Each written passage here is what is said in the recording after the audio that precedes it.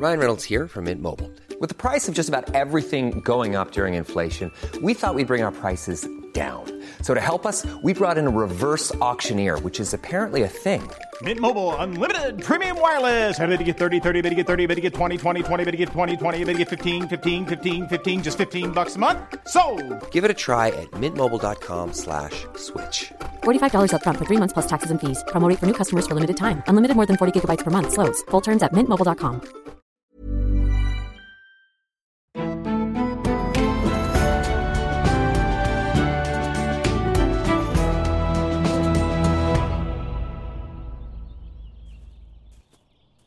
Welcome to this episode of Gone Medieval. I'm Matt Lewis, and today I've got the pleasure of visiting somewhere genuinely exceptional. For someone who's interested in medieval kings, the House of York in particular, and the Wars of the Roses, there are few places more fascinating and evocative than St George's Chapel at Windsor Castle. I was delighted to be invited by Michael Pitfield to go for a tour after hours when it was closed, and it's just the two of us looking at all the incredible sights.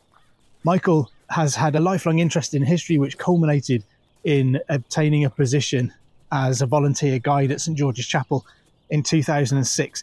And I'm so grateful to him for his time in sharing some of the incredible things that can be found in St George's Chapel.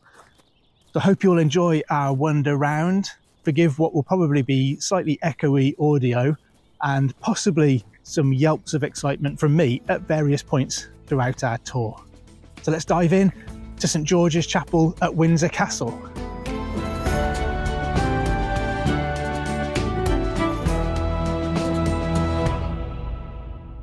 Thank you so much for joining us on Gone Medieval, Michael. I'm looking forward to it very much and telling you about St George's Chapel. I can't tell you how much I'm looking forward to this. It's so exciting. So we've stopped just outside.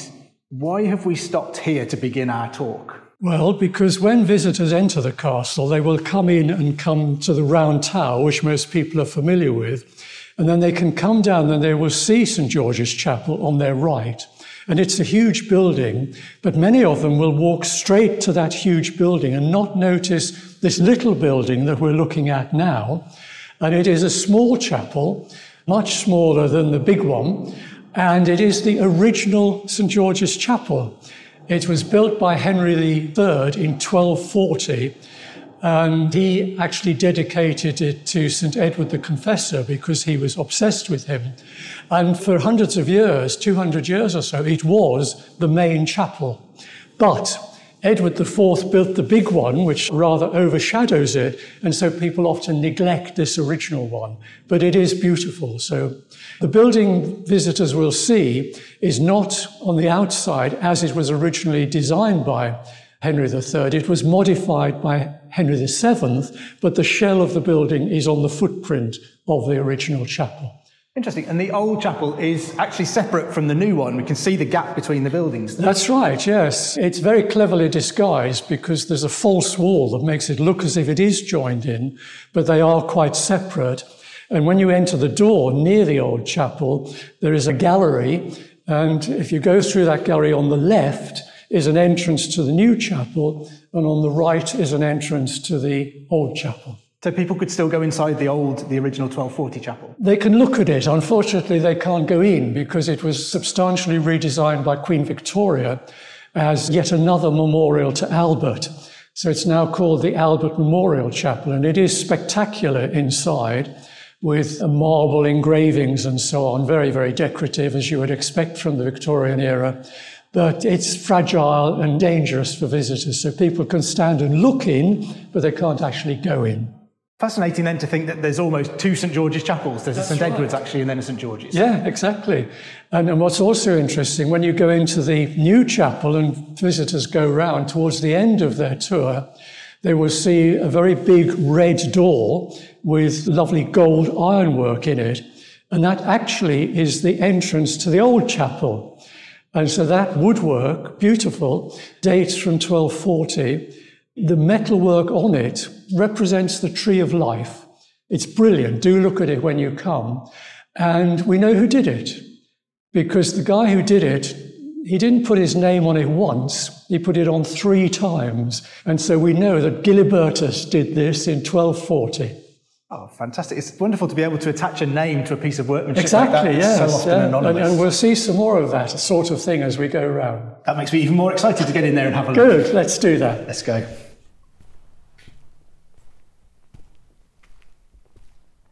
So we've come past the old original chapel outside and we're inside now in what people would probably more recognise as St George's Chapel. When does this part date from? When does this originate from? As I said, the original chapel was 1240 and that went on being the royal residence, and initially it was dedicated to St Edward the Confessor, as we mentioned. After the end of the Battle of Tewkesbury in 1471, Edward IV, for all sorts of reasons which we may want to come to, wanted to build a new chapel. So he built the new chapel, this huge chapel, in front of the previous one. And what happened then to the old chapel? Because as we mentioned, it's a separate building. Does that fall into disrepair? It didn't really fall into disrepair, but it was neglected because all the focus was here. So that was used for all sorts of things. There were ideas later that it might be used as a lady chapel or something like that. Various people had ideas to be buried there, but none of them really came to fruition. And it stayed in a pretty sorry state until after the death of Prince Albert, when Queen Victoria had it completely refurbished internally to become what is now the Albert Memorial Chapel. And it was Edward III who rededicates the chapel to St George. That's right. It was originally dedicated to Edward the Confessor by Henry III. But Edward III, when he was setting up the Order of the Garter, he rededicated it to St George for all sorts of reasons which we might come to. And so hence it was dedicated to both of them initially, but gradually Edward the Confessor faded away and it became St George's Chapel. And as we mentioned, St George's became the home of the Order of the Garter when that's founded. How significant was the establishment of the order to the importance of St George's? Very, very important, because this is all part of Edward III really wanting to build this aura of chivalry and militarism around himself to secure the loyalty of his senior nobles and so on and make them feel special. And he was very much inspired by the Round Table of King Arthur. And many people will know that there was actually a round table here. Vestiges of it were found a few years ago. And so he had a festival here, and he envisaged Windsor as being the new Camelot. And the Order of the Garter, founded in 1348, was a manifestation of that, and that exists to this day. So it was very important for both the chapel and the castle, because the chapel is the home of the Order of the Garter. Yeah, so I guess to have the home of the pinnacle of English knighthood based here is an important thing to have for Windsor. Very much so. I mean, the main royal residences, they had others, of course, but the main royal residences have been Westminster and Windsor. Where better to have the Order of the Garter somewhere special at Windsor. And do you think the association of the Order of the Garter and Windsor, was that designed to bring prestige to the Order having it at Windsor, or did the Order bring more prestige to Windsor? I think it was all part of Edward III's vision of having Windsor as a new Camelot. So I think it was very much honouring the Order by having it in this place that was so special for Edward. It fulfilled his dream in a way to do that. And of course, other monarchs have carried it forward and perpetuated it. It's incredible to think that almost 700 years later, this is still the home of the Order of the Garter, which still exists in the same format as it was then. How important is the connection between the Order of the Garter and St George's today? Oh, incredibly important. The Garter Day, when all the knights come here and there's the procession that many people will have seen on the television, that's one of the highlights of the royal year.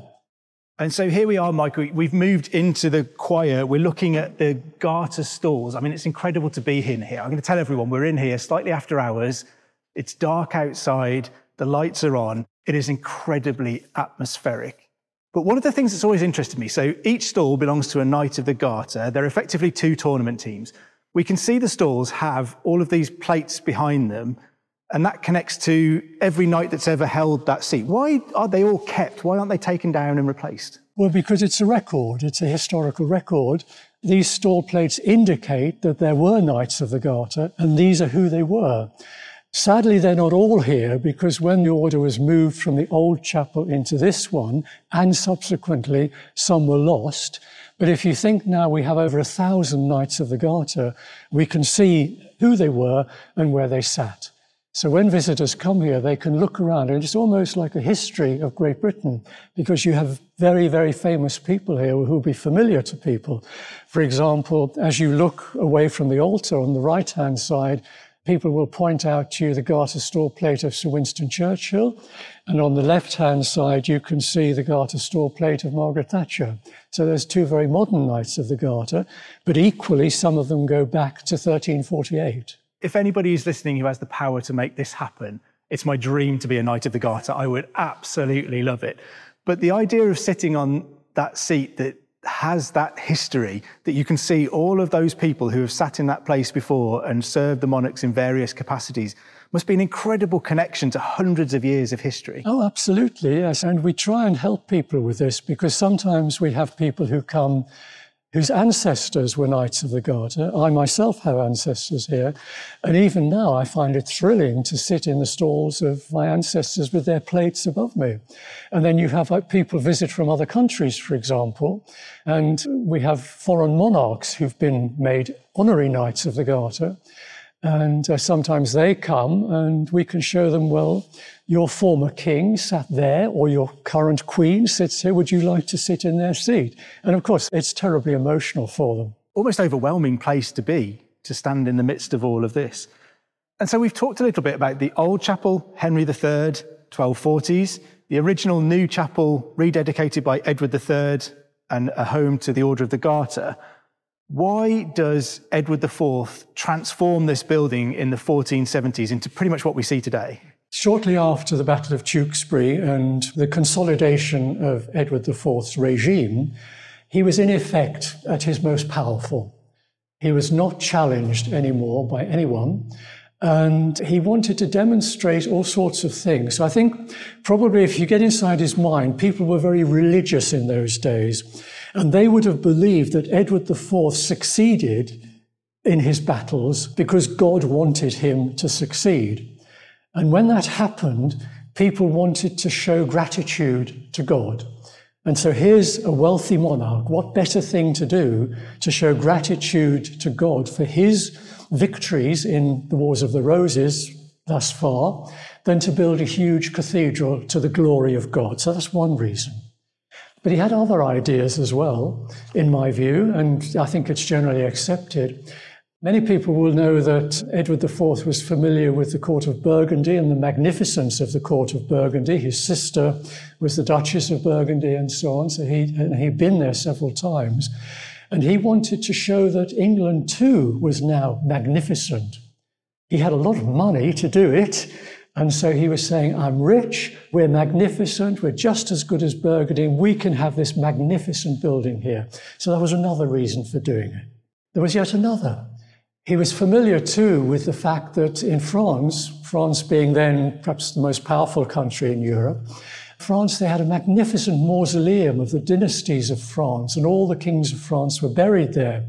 We had many kings buried in Westminster Abbey, but Edward was the founder of a new dynasty, this new, powerful, glorious, successful dynasty of York.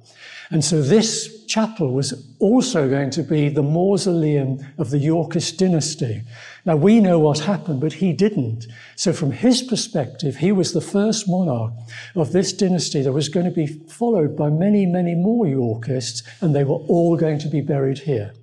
And to emphasize that, his was the first tomb that would be buried here, and this is what we're standing in front of now. Yeah, and so I guess he's looking at the best of Burgundy with all of their ability to display power and wealth, the best of France with their commitment to the idea of dynasty and recognizing all of that, and he's pulling all of that together because I guess Edward has to project the idea that he is now settled and strong. You know, he's been booted off his throne for a time. We're the Yorkists, we're here now, and we're here to stay.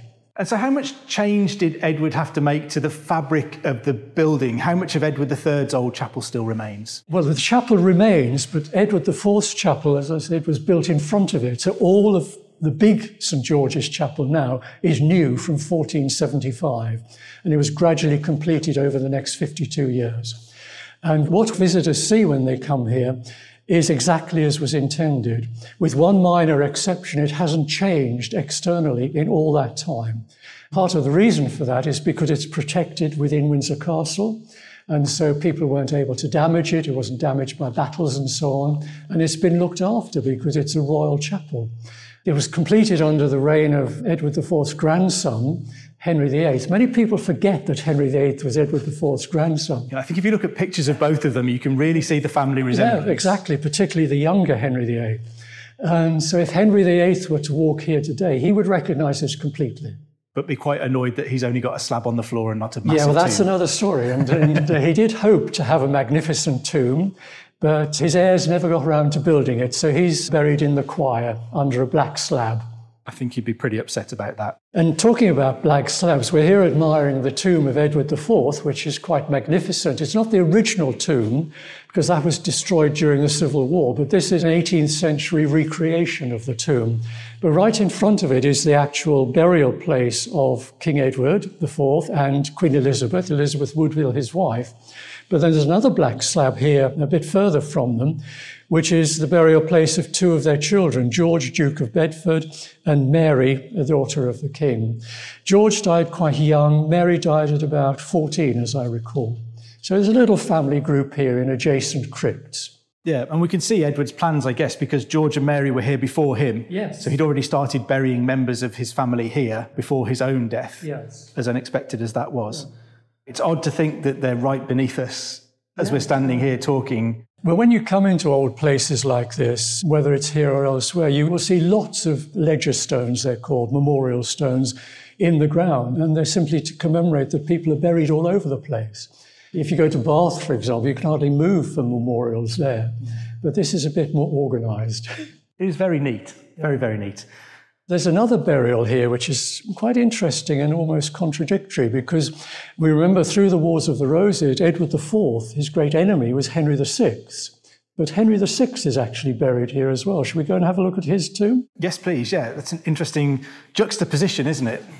Just before we leave Edward IV, so as a Ricardian, I've heard rumours that there are Edward IV, Elizabeth Woodville, George, Duke of Bedford, Mary, and then two other coffins in that vault that nobody knows who they belong to. There's been lots of guesswork that it might be the princes in the tower. It could solve the mystery. Are there two mystery coffins in that vault? There are indeed. And what happened was that over the years, there are restorations of floors and things like that. So things get moved and dug up. And there had always been the assumption that George and Mary were buried where we were just standing.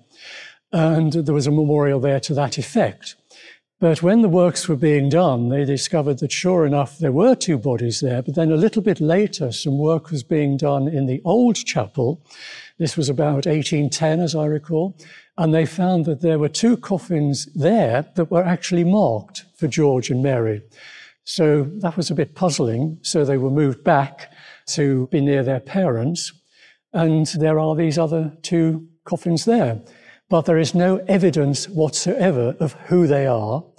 And if you want my personal view, I think it's most unlikely that they're the princes in the tower. There are loads of people buried here, and we don't know who they are. I'm just a man obsessed with the mystery, looking for a possible solution. But it's fascinating to think that there are people buried here who we don't even know who they are. Yeah. It is incredible. But we've moved across now to the tomb of Henry VI. And as you mentioned, he is the enemy of Edward IV. How does he end up buried almost opposite Edward in Edward's mausoleum? After Henry VI died, and that's another theory we might talk about some other time, he was buried at Chertsey Abbey. And historians will know that Henry VI was a very holy man. He was much venerated because of his commitment to faith and commitment to peace and so on. And people began to make pilgrimages to Chertsey. And of course, in those days, when people are making pilgrimages, they donate money. And so Chertsey was doing quite well out of this. But during Richard III's reign, Richard noticed this, and he wasn't too comfortable with his brothers and his enemy getting this attention. So he had Henry moved here to Windsor. There's all sorts of speculation why. Some people think he might have been guilty. I don't think that's the case. I mean, killing people was pretty normal in those days, and there's no evidence that he killed him. Is that controversial? Not to me. I mean, people will know that that's not controversial at all to me. I think the more compelling reasons are two. First of all, Richard has just established himself with some controversy as king. The last thing he wants is a cult building up against this Lancastrian enemy. He wants peace and quiet and recognition. So what better thing to do than to bring Henry to Windsor, where he can control the whole thing. It's under his control. And the second reason is, of course, medieval kings and other people in those days weren't loath to make money. So why should the money be going to Chertsey when it could be coming here to Windsor and enhance this great new cathedral that was being built for the mausoleum of the House of York? So it is interesting he's here, but it's good. I think another reason was that he genuinely believed himself to be the legal heir of Henry VI. Because again, if you think about it, Edward IV was dead, Henry VI had been dead. From Richard's point of view, there are no obvious successors to Henry VI. Edward's children had been declared illegitimate, so as far as Richard was concerned, he was the second monarch of the House of York. So he was the heir to both these kings, Edward IV and Henry VI. So there's a logic there. I think it's interesting that Edward, I think, tended to try and paint the Lancastrian regime as a mistake that he was correcting, that it should never have happened. Whereas I think Richard was much more willing to look at, I mean, he was interested in the law. So if you look at it legally, his dad had been appointed heir to Henry VI.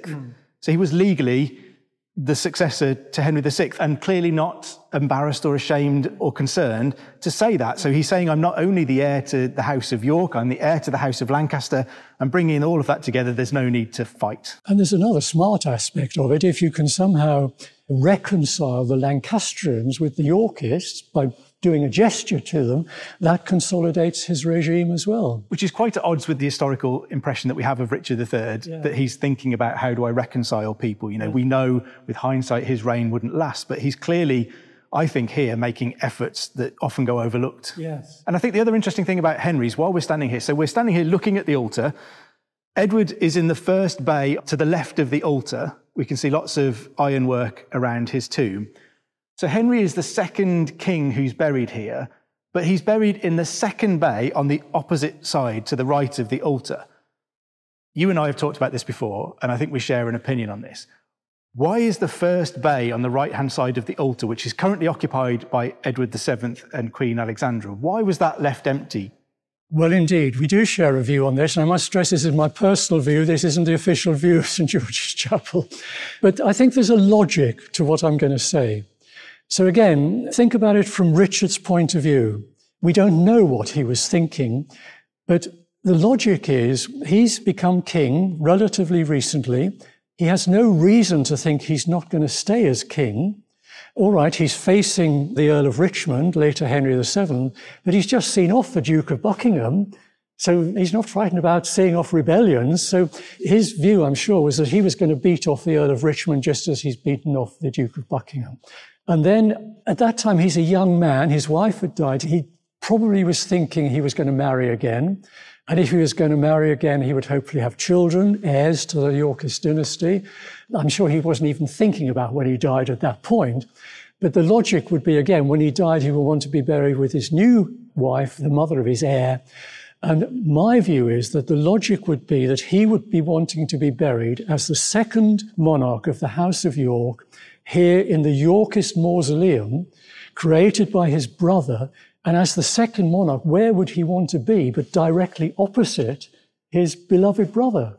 It makes sense to me, but we don't know. We have no idea. He probably didn't know or even think about it. But it is interesting that the first bay on the south side was left empty and Henry VI was put in the second bay. It is, hugely suggestive. I just think when you come here today and you look at that tomb of Edward VII and Queen Alexandra, which is incredible, that could easily have been a tomb of Richard III. Yes, yeah. Just a nice minor thing on Henry VI's tomb here. He founded King's College, Cambridge, and Eton College across the river here. Well, every year on the anniversary of his birth and death, 2 young people from each of those institutions come here and lay wreaths on his tomb in his memory as their founder.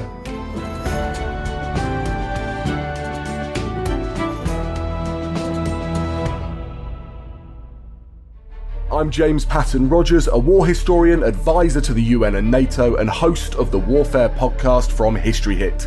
Join me twice a week, every week, as we look at the conflicts that have defined our past and the ones shaping our future. We talk to award-winning journalists. ISIS, this peculiar strain that we all came to know very well in the mid-2010s, really got its start because of the US invasion of Iraq. We hear from the people who were actually there.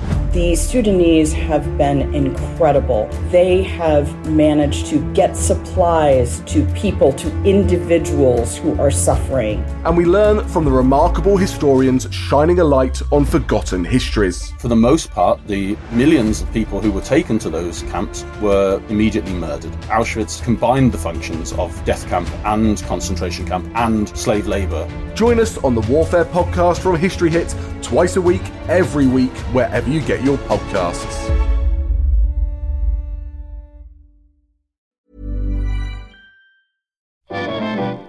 How did Hitler's sexuality shape his worldview? Why did the Black Death lead to the rise of the witch trials? And what are some of the sauciest scandals involving kings and queens at Hampton Court? I don't know about you, but this is the history I want to hear about. If you do too, then join me, Kate Lister, every Tuesday and Friday to find out the answers to all of these questions and more. Listen to Betwixt the Sheets, the history of sex scandal in society, wherever you get your podcasts. Brought to you by History Hit.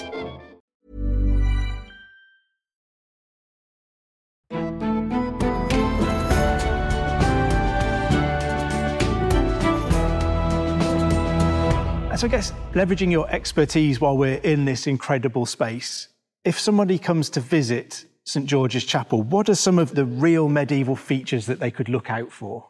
Well, first of all, the whole building is spectacular. And we mentioned the outside, and just to look at it from the outside is satisfying in itself, particularly when you recognise that externally it is unchanged, except for one thing which we'll come to later.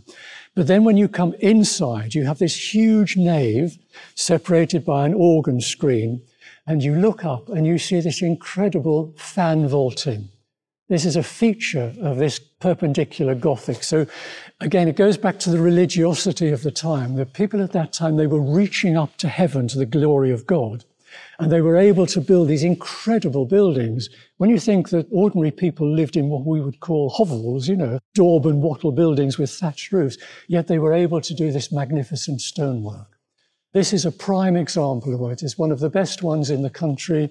The others would be King's College Chapel at Cambridge, Westminster Abbey, places like that. They're all that same period. This is absolutely spectacular. When you're in the nave beyond the choir, you see the tall perpendicular pillars. They're thin and they give the impression of height. And then if people look outside, they'll see the flying buttresses, which are sort of like stone arches propping the pillars up to stop them splaying outwards, because the roof is very, very heavy, of course, with stone. And then we're in the choir now, so if people come into the choir, they look around. These original from the 1470s stalls made of English oak, they look black now, but they used to be brown. These are fantastic carvings as well. And then we mentioned the tomb of Edward IV. And just here in front of his tomb, beside the altar, we have this incredibly delicate ironwork. We know who did this. This was Tresillian, the ironworker. He did this in the 1470s, but look at it. It is like lacework, but it's made of iron, and it's still there. It's incredible. The amount of workmanship in it and the amount of heraldry up there, it's telling a story all of its own, isn't it? Yes. All of those badges. Yeah. Those badges, again, they're interesting. They're called bosses, and they look decorative, and they are decorative, but they're actually functional because they're holding the joins in the stonework together. And the story of those is that when the roof was finished, this was during the reign of Henry VII, and Henry VII had this reputation of being a rather parsimonious monarch, and so he was always looking for ways to save some money. And the story is that he said to his mates, "Come on, guys, help me finish this. If you make a donation, you can have your coat of arms or your emblems on the bosses." So these are all the emblems of the people associated with Henry VIII and people who contributed to the completion of the chapel. But you mentioned the craftsmen and so on, and when visitors come and they look at the great west window, there's all sorts of figures there that they can see through the stained glass. But if they look at the bottom row, at the far right-hand side, there's a man there, and he's dressed in a blue cape, and he's holding a mason's mallet, and that is William Virtue, the man who finished it for Henry VII. And it's wonderful that he's commemorated there amongst all these princes, popes, bishops, saints, and goodness knows well. So an ordinary working man is commemorated there as well. It's interesting then that we've got Gilbertus with the door at one end, and the man who finished the window putting himself in it the other end of the chapel. That's right, yeah. And Tresillian doing some of the decorations. Again, it's great we know who these people are. And so there are some other interesting medieval burials here. What should people look out for if they come to visit? Are there any other links to the medieval area? Well, we've mentioned Elizabeth Woodville, Henry VI, Edward IV and their children. So there weren't really medieval burials after that until we come to Henry VIII. Henry VII was buried at Westminster, but Henry VIII is buried here. Now, again, he had the idea to convert the old chapel. His father had had the same idea as well, to convert the old chapel into a lady chapel and to have a magnificent tomb in there. His father didn't do it. He did Westminster instead. But Henry fully intended to do it. And we actually have plans of the magnificent tomb that Henry intended. And everything about Henry was big, so the tomb was going to be very big. So when people are here in front of the altar, they'll notice two enormous bronze candlesticks. And so these were designed to be round Henry VIII's tomb. And there would have been 8 of them. And so if you imagine the tomb would have towered above that. So these are 2 meters high? So Henry's tomb would have been about 8 meters high, filling the old chapel. He did actually start it. He actually got a sarcophagus as well, a beautiful black stone sarcophagus from Italy. But of course he died and his children never got round to it because they had other things on their minds. And so he was put in a temporary vault in the middle of the choir, and he was put where his beloved wife, the mother of his son, Jane Seymour, was buried. And so he's put in there on a sort of temporary basis until the tomb was finished, but it never was. So he remains there in the centre of the choir. And lots of people will come to Windsor and say, "Oh, I've come to see the tomb of Henry VIII. Where is it?" And we would say, "Well, you're actually standing on it." And they're very disappointed because this black slab in the middle of the choir is all there is of Henry VIII. Yeah, I think Henry would have been disappointed as well. Yes, yeah. It wasn't forgotten. People knew it was there, but it wasn't commemorated because they covered over the flooring and so on at various times. So it was only in the late 1830s when they were doing some more flooring and digging the huge vault underneath here, the royal vault, which perhaps we'll come to in a minute, that they accidentally broke into the crypt of Henry VIII and Jane Seymour, and they decided to commemorate it. But when they broke into it, they found there was another coffin in there as well, and that was Charles I. So Charles I had been executed, of course, and he was brought here after his execution with no great ceremony, but they thought they'd better bury him with some dignity. And they thought, well, where are we going to put him? The story is that there was a very old man who said, well, my grandfather says there's a vault in the choir where Henry VIII is. So they went round tapping sticks on the floor to find the sound of the hollow, and they found it, and they quickly shoved Charles I in there as well. So the stone now commemorates Charles I as well. It's interesting how some of those things happen, isn't it? Because at Westminster Abbey, James I and James VI of Scotland is chucked in with Henry VII and Elizabeth of York, and you've got Mary I and Elizabeth I buried together. Yeah, on top of each other. Yeah. Elizabeth's on top of Mary, yeah. It's quite odd how these tombs get kind of repurposed, don't they? Reused. Yeah. Well, I mentioned the great sarcophagus of Henry VIII. It was repurposed after 1805. So if people go to St. Paul's Cathedral and they go in the crypt there, they will see the tomb of Nelson. And the sarcophagus that Nelson is in was the sarcophagus of Henry VIII. So everything gets recycled in the end, even magnificent sarcophagi. I guess people will recognise St. George's Chapel from recent television appearances at major state events, weddings and funerals most notably. When did it become the place where royals were regularly buried and celebrated funerals and weddings and things like that. When did it finally realise Edward IV's plans of being the mausoleum for kings and queens? Really, during the reign of George III. George III had a very large family. And Westminster Abbey by that time was pretty full. The Stuarts and the earlier Georges had been buried either in Westminster Abbey or in Hanover. So George was faced with this problem about where we all going to be buried, because he had lots of brothers and they had children and he had lots of children. So they decided to build this royal vault under the choir here and under the old chapel. It's like a huge cellar underneath here. On either side, there are these shelves where the coffins go. So they're not buried, they're put on the shelves. And in front of the altar here, there's an elevator that takes the bodies down and they go into there. And it was while they were constructing this vault that they broke into Henry VIII's tomb. And so when you saw the funeral of Prince Philip and Her late Majesty, their coffins were here. And the committal was they went down into the ground there and then they were put somewhere else, which we'll come to in a minute. George III, lots of his family are buried here. George III, Queen Charlotte, Princess Charlotte, the one who died young, George IV, William IV, lots of their other children. And since then, all monarchs have been buried here except Victoria, who built a mausoleum for herself in the park at Frogmore, and Edward VIII, who lay in state here, but he was also buried in the Royal Burial Ground at Frogmore. And then ceremonies, weddings and so on, that started in the Victorian period as well, because royal weddings used to be rather private affairs. You know, there's no great big celebrations. But Queen Victoria arranged for the marriage of the Prince of Wales to take place here. And there's a very famous picture of where we're standing now looking at the altar.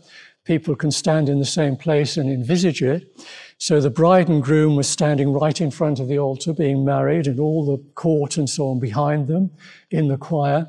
But in that oriel window up there, or to the left, Catherine of Aragon's window, you can see in this picture Queen Victoria up there dressed in black watching it, not part of it. Incredible to be able to almost recreate those pictures, to stand in those scenes from so many years ago. And incredible to think that a project that Edward IV began in the 1470s that saw him buried here in 1483 has continued to the point where, as you say, Her late Majesty was buried here so recently. It's such an ongoing, continuing thing, you know, 500 more years of history. Well, should we move on and look at that then? Yes, please. I think that would be incredible. I mentioned that there was no additional building to the exterior of the chapel, with one exception. And we're now standing in front of that exception, which is the George VI Memorial Chapel. And people will recall that the Queen's father, George VI, died in 1952. And there was a discussion about what would happen to him, where would he be buried. And he particularly wanted to be buried in the ground. He didn't want a tomb above the ground like his father and grandfather. So they decided to build this little extension chapel, and they broke through the external wall and built this very modern chapel to house the remains of George VI and later Queen Elizabeth, who we know as Queen Elizabeth, the Queen Mother, and then more recently Prince Philip and Elizabeth II. So the little family are buried there, the four of them. And then also in there are the ashes of the Queen's sister, Princess Margaret. She was cremated and her ashes were buried here alongside the rest of the family. So that's the only addition. Quite a moving one, I think, to see them there as a family, sort of reunited. Yes, yeah, it's lovely. And I mean, now lots of people want to come and see this, of course. Yeah. And they can stand right where we are and look down into it. I want to just pause here again because of your Ricardian interest.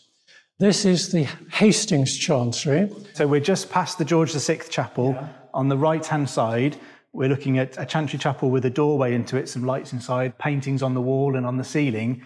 And so just so people can find it when they come and look, this is the Hastings Chantry Chapel. Yeah.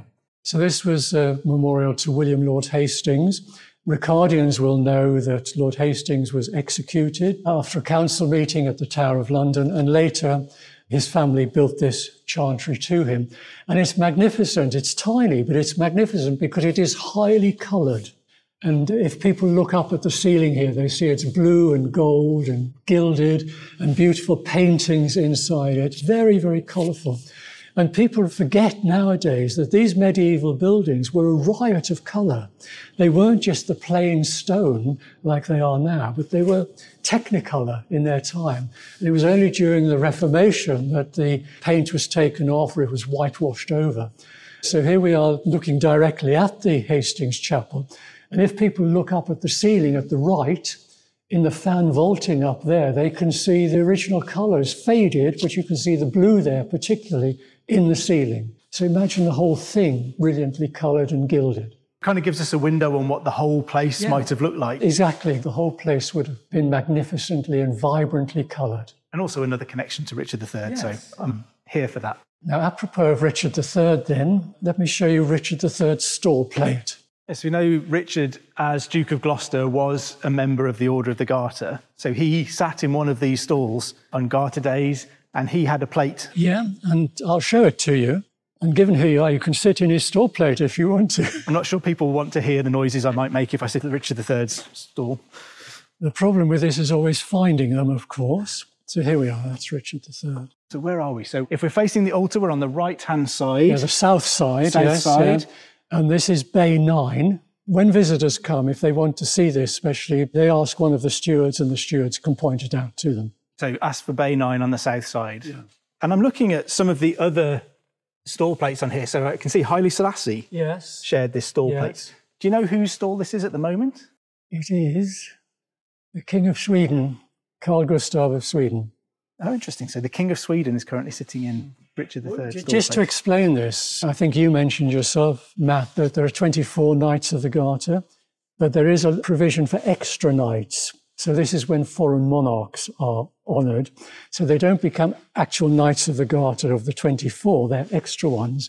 And it's like an honour. So if the king goes to Spain, for example, he might be invested with their order. If the King of Spain comes here, he's invested with the Order of the Garter. And then in addition, we have members of the royal family who are members of the Order of the Garter as well, men and women. They have their stalls and so on as well. I'm just going to stand here and stare at Richard III's Garter stall plate and his Garter stall for a little while. When you think he actually sat there... I mean, this is the bit that blows my mind. This is the same wood from the 1470s. And I mean, this is true of anyone who's interested in anybody who's ever been a Knight of the Garter. But for me, Richard III sat on this piece of wood. He leant his back against here and he listened to services in this incredible space around us. He knelt and put his hands here to pray, yes. Yeah. And we can do the same today. I mean, it's just such an incredible, tangible connection to hundreds of years of history. Yes. It's an amazing space to be in.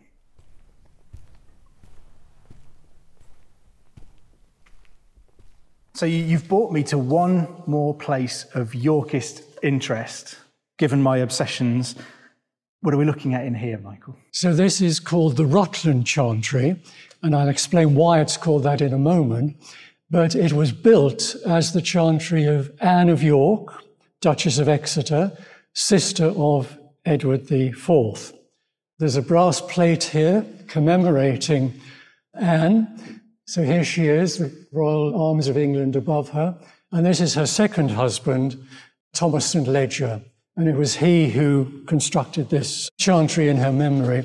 And chantries are like side chapels, so they're endowed in the memory of people, and a lot of money is given. And the idea is that priests are then paid to pray for the souls of the people in the chantries for perpetuity. But of course, all that stopped with Henry VIII and the Reformation. And there is a magnificent tomb in here. And this is the tomb of Anne St. Ledger, the daughter of the Duchess of Exeter and Thomas St. Ledger. And she was the heiress of her mother and of her mother's first husband. That's a long story. But she was a very, very wealthy woman, great heiress. And this is her husband, Baron Roos. It's a marvellous alabaster tomb. And they later became, under Henry VIII, they were great friends of Henry VIII. They later became the Earl and Countess of Rutland. And from them, the Dukes of Rutland descend. And so that's why this is the Rutland Chantry. But there's another particular reason I brought you in here, because we're all very familiar as Ricardians with, of course, the recent discovery, tribute to Philippa Langley, the discovery of Richard's body in Leicester. And one of the problems they faced was actually proving that the body in the tomb, in the grave, was Richard. And the well-known story is they found DNA. Well, the DNA they found with this guy in Australia whose mother was a direct descendant of Anne St. Ledger. And so her mother was the sister of Edward IV and Richard III, so that proved the DNA. And as I recall, they had another proof of DNA also descended from Anne of York. This is a very special place for Ricardians because this is the heritage that proved that Richard III in the grave in Leicester was Richard III. Yeah, it's such a great connection to one of the most incredible stories of recent times. And so if visitors come, they can't get to Leicester, they can get a feel for it here and they can look at this brass plaque and this tomb and see Anne, Duchess of Exeter and Anne St. Ledger. So many incredible connections to the House of York that I'm fascinated with. It's been an absolute pleasure, an honour even, to be shown around by you, Michael. I honestly can't recommend it highly enough to people to come down here. There are volunteer guides here who will show you around and share their expertise with you. Hopefully Michael's given you some pointers for places to look at. Stall 9 on the south side of the choir, Richard III's Garter stall. Look at it. But thank you so much for sharing your expertise and your time with us, Michael. I really appreciate it. Well, I hope you can tell that I've really enjoyed it and great to welcome you here to Windsor. Thank you very much. There are brand new episodes of Gone Medieval every Tuesday and Friday, so please join us next time for more on the greatest millennium in human history. Don't forget to also subscribe or follow us wherever you get your podcasts from and to tell your friends and family that you've gone medieval. If you get a moment, please drop us a review or rate us anywhere that you listen to podcasts. It really does help new listeners to find their way to us. If you're enjoying this and looking for a bit more medieval goodness in your life, you can subscribe to our Medieval Mondays newsletter by following the links in the show notes below. Anyway, I better let you go. I've been Matt Lewis, and we've just gone medieval with History Hit.